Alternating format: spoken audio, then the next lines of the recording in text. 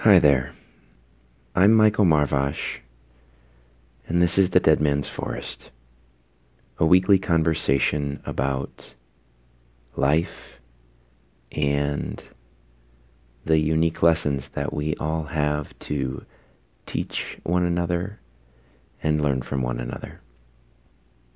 In today's episode, I wrap up my conversation with Colleen that started back in episode 46. So if you haven't listened to that one yet, it may help to give you some context for what you're about to hear. Today is also the conclusion of the interwoven conversations with Colleen and T-Bird.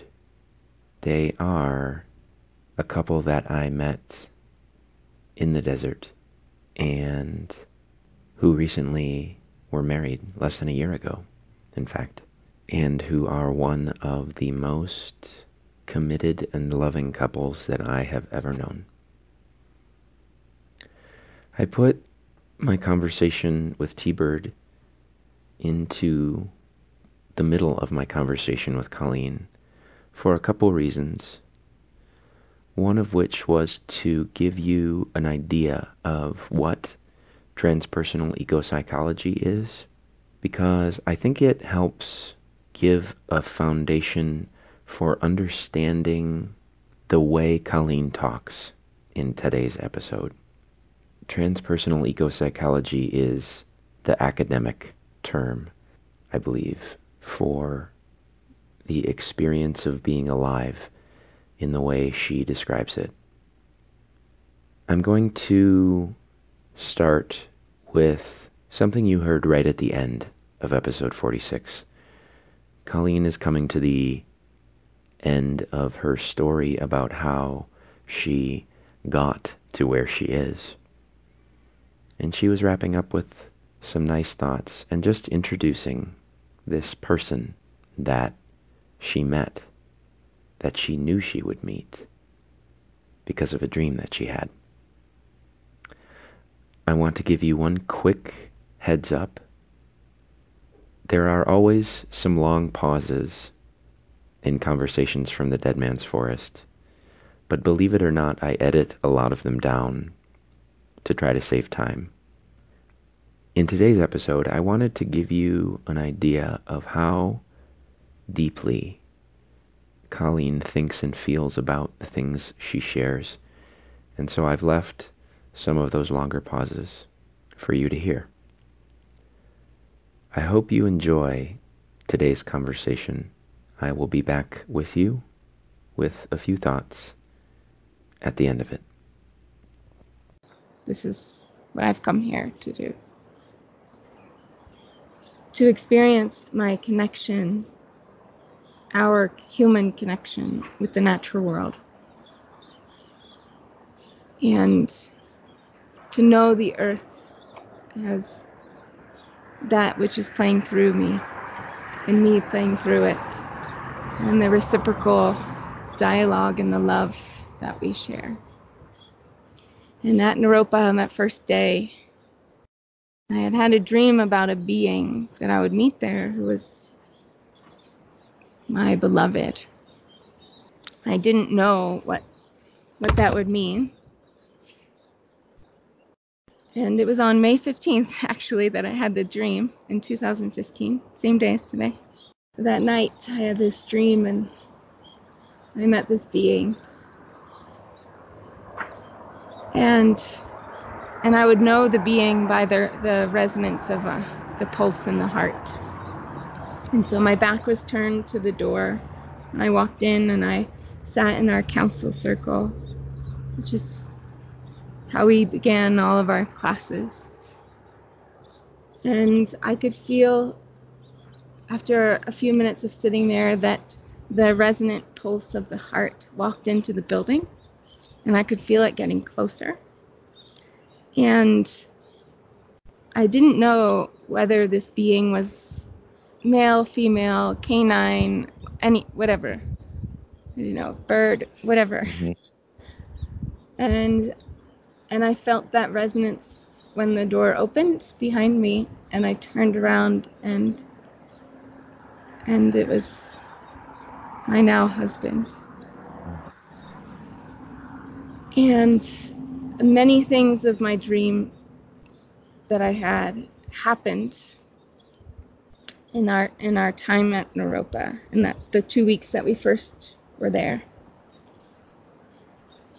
But if I let fear stop me in my tracks from the very beginning, maybe I wouldn't have gone to India, where my husband, who now, Thompson, who was also in India at the same time, maybe I wouldn't have known that I could travel through the forest and hear and listen so deeply. And so each moment is this just an opportunity to drop in and to make meaning. Mm-hmm. And if it doesn't feel meaningful, then we can make meaning by lighting a candle or bowing or saying a prayer or breathing really deeply and saying, this matters. This right here matters. And I'm willing to lean into the places that feel sticky and dark and desolate and hear the life that's here, the life that is living through me. That was a really long story. Oh, that was fantastic. That was a fantastic story. Thank you for sharing. Thank you for listening. I think what you described there is, it's a series of experiences that I think most people could not imagine having. Because the way that you have decided to move through life is, I think, so different from the way that most of us choose to. If that makes sense. Mm-hmm. And I have so many questions, way more questions than we have time for, that were coming to me as I was listening to you tell that story. So I'm trying to think about which one might be most useful for my listener. And I think it's this. So it sounded to me like there was an ebb and flow to your life. You talked about when you were a child having such very clear, maybe desires, that you would draw pictures of the nature that you weren't necessarily directly experiencing in the city, and that you knew there was a longing in you for that, even though you had experienced it. And yet you still had kind of been put on this path by your family and the way you were raised, even though your university education was a stretch for you in the way that you had been raised. You went and you followed the rules and you studied the books and you got your degree and you got the job. And then that day in the forest when you heard your stepfather's voice, that it was almost like you were jerked back to that deep well of desire that you had felt as a child. Do I have a gist of this? Yeah, it's like it was like that inner knowing. It was just, it couldn't stay. That inner knowing. Tucked in, like it couldn't just, and that's soul work. And that's my question, is you're talking about this deep inner knowing. And I think that all of us as children and all the way through adults learn to do the things we do, to think the things we think, and to feel the things we feel. And I think most people have not yet learned that deep sense of inner knowing that you exemplify. My question is this: can you remember, either when you were a child or when you were an adult, if there was something that happened to you or something that you did that helped you learn how to pay attention to that, how to be in touch with that inner knowing? Hmm. Hmm.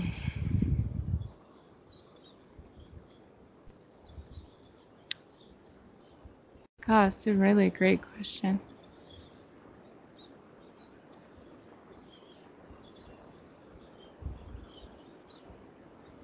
You know, there's a couple things that are present.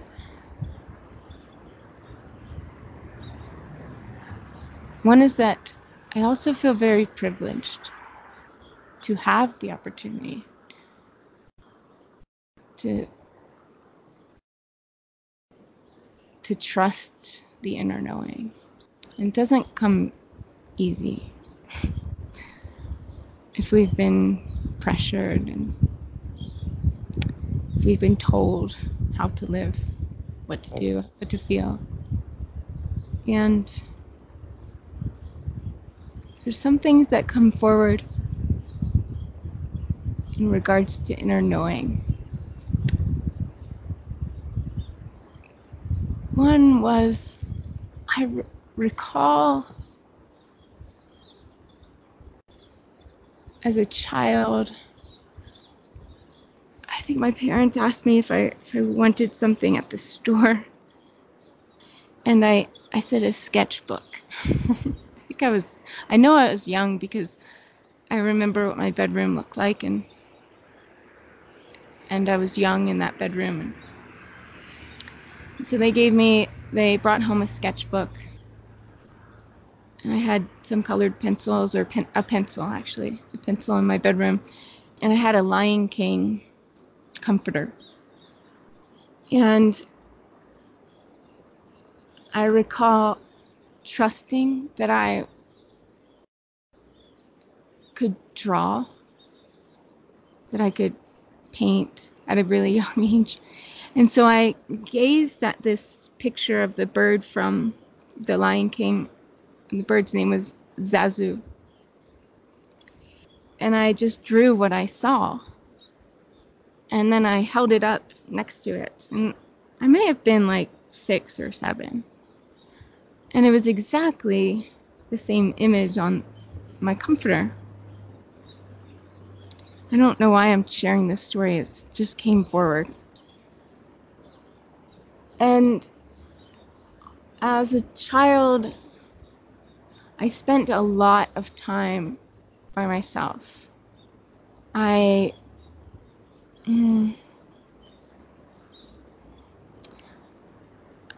The community where I grew up, I always felt like it was a little unsafe. And I didn't want to, I didn't feel like befriending. I wanted to befriend everyone, but I also didn't feel safe with some of the people where I lived. And so I created friends. Thompson and I were talking about this last night. I had a lot of imaginary friends. And we would have conversations, and we would write letters back and forth. And it's as if I knew that something else was possible, that I wasn't stuck here. Especially because I could imagine so deeply. And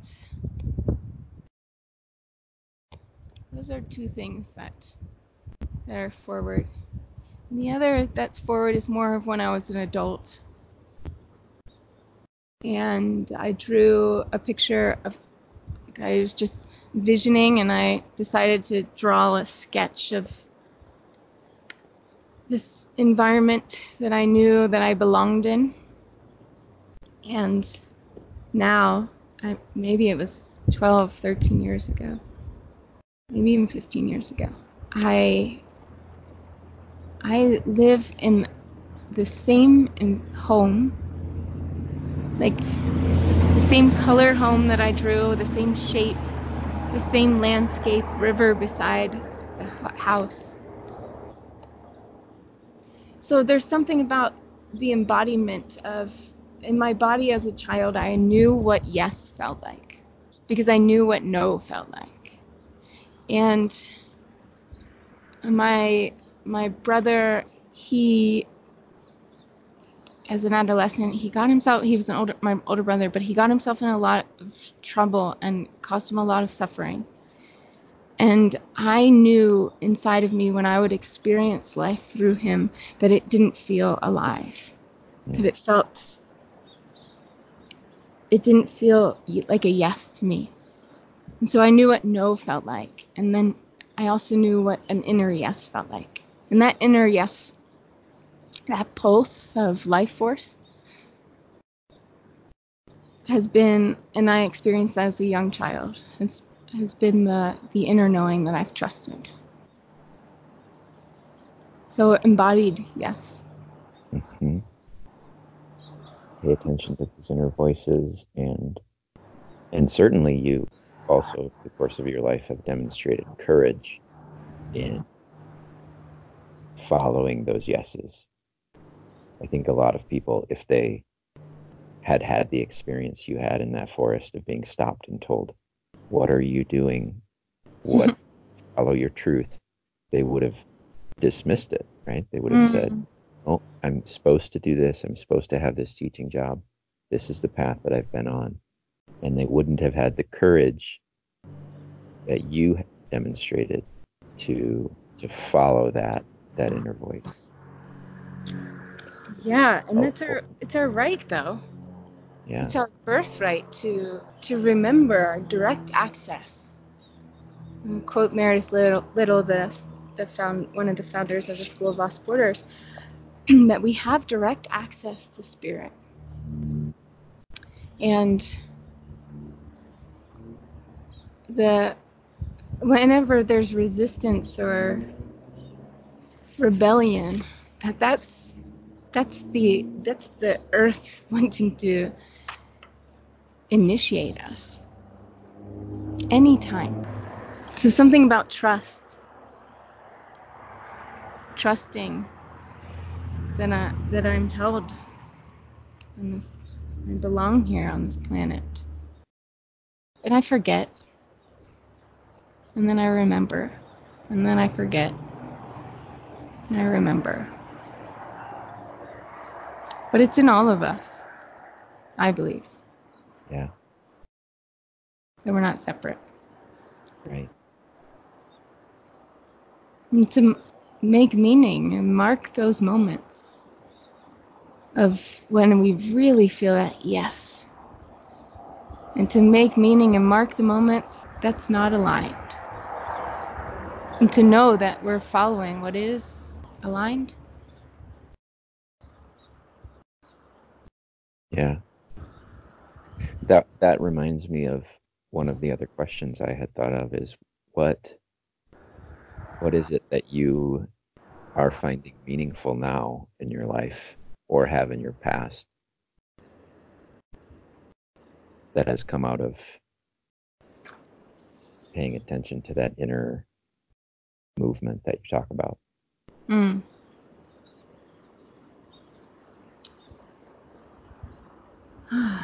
Today I woke up and I leaned to my left side and I looked into my lover's eyes and I said, "Good morning, I love you." And I know inside of myself that wasn't just a habitual hello, that I imbued it with breath and meaning and life. And to be able to open my eyes and see the way that light is playing through the windows this morning, to experience it, to receive it, to give myself to it. And I'll share, last night I feel really blessed and heard. It's like marking when we actually feel heard from something larger. It's really like taking a pause and acknowledging, wow, I'm really heard. Having intention is really powerful. Mm. Because intention isn't an expectation, it's not an outcome, right? It's just like, may I be in breath? May I breathe was my intention last night. And I felt called to go to a yoga class. And my intention was, may I just be with breath fully, the transformative aspect of breath. May I just access my direct connection to it. Mm. And we started the class in this breathing pranayama practice, this really intense breathing pranayama practice, which we sometimes do. I mean, sometimes that's offered in yoga classes. But I was just like, God, thank you. Thank you for hearing my intention and letting so that I can meet it and see it so fully. And let the intention just be there and me become an expression of the intention that I have in so many different ways. I forget what your question was. No, I was asking you about what is meaningful in your life, or what gives your life that meaning that you had talked about, and I think you answered it beautifully, because you talked about being seen and understood. And you didn't directly talk about this, but you did mention it. You also talked about seeing.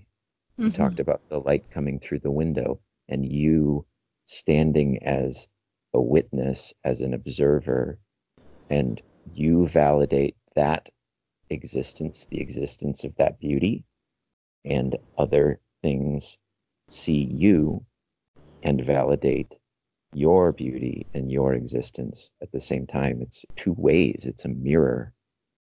I think perceiving and being perceived is what I hear you talking about. Seeing and being seen.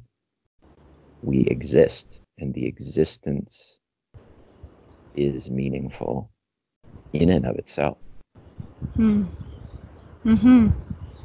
Yeah. Yeah. Yeah, it's reciprocal loving.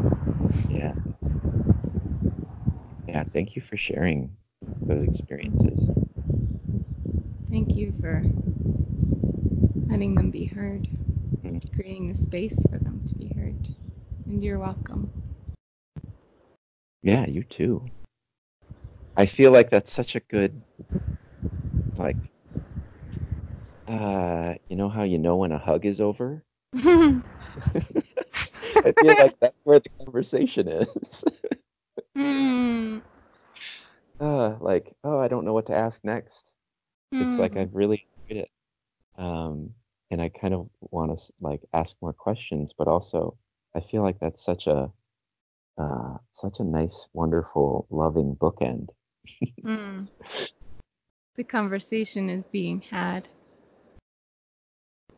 Yeah. Do you have anything else that you wanna share with us? Um, hmm.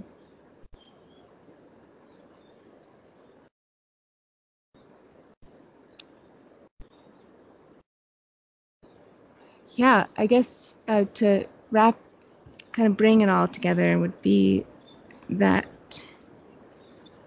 and I heard it just in my own reflection, is that the inner knowing is in each one of us uniquely. Our gifts are in us, and to strengthen the yes could be such that we to make meaning of the moments where we really feel seen and heard. It's like we're strengthening that relationship of reciprocal love by pausing and acknowledging and marking that moment. And the moments also when we're not feeling seen and heard, that those are the gateways that are asking us to enter into them so that we can wake up through it, into it.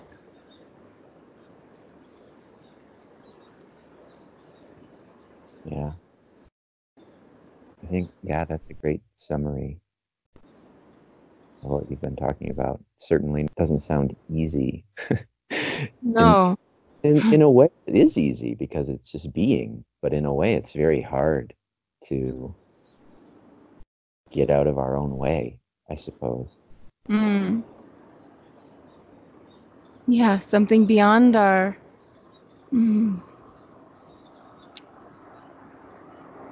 something beyond our plans is sometimes happening. Yeah. Like the great mystery. Yeah. Leaning into the great mystery. Yeah. Like going into this desolate landscape and finding a dead man with a forest growing out of his head and heart. I mean, that's pretty remarkable. That too is trusting the inner knowing. Yeah. And then acting upon it, saying yes to it, and letting that yes come all the way into your life. Mm-hmm. And letting it live through you. Right. Because that's what carries you to the next moment and the next moment and the next moment. Yes. Yes. Yeah. Yeah. Ah, that's so beautiful. This has been really beautiful. Yeah. Thank you. Mm.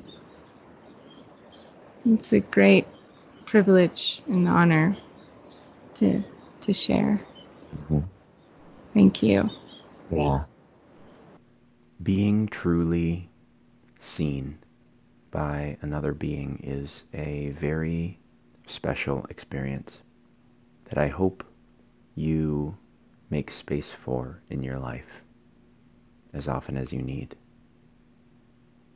I feel like Colleen and T-Bird are two people who are very well practiced at that art of seeing and being seen, of feeling and being felt fully. And that kind of relationship, that kind of conversation is what happens in council circles. So if you feel a calling for that sort of thing, I encourage you to see if you can find that kind of circle in your area. I know it can feel very intimidating to be vulnerable in the way that's required to share of yourself in this way, but there is something indescribable about being accepted when you do. It helps you understand on the deepest of levels that you have value just because you exist.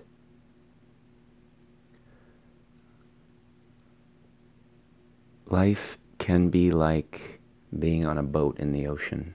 There are calm times, enjoyable sunny days, and there are terrifying storms, and many things beyond our control.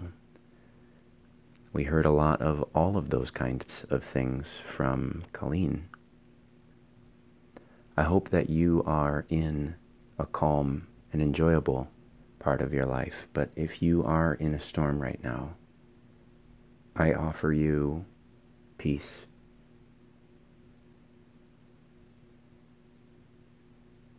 Thanks for being here today. As always, if you have any thoughts for me, you can share them on my website, deadmansforest.org. I do love hearing from you. But if not, that's fine too. I hope that you enjoyed the show and that you will join us again next week. Bye-bye.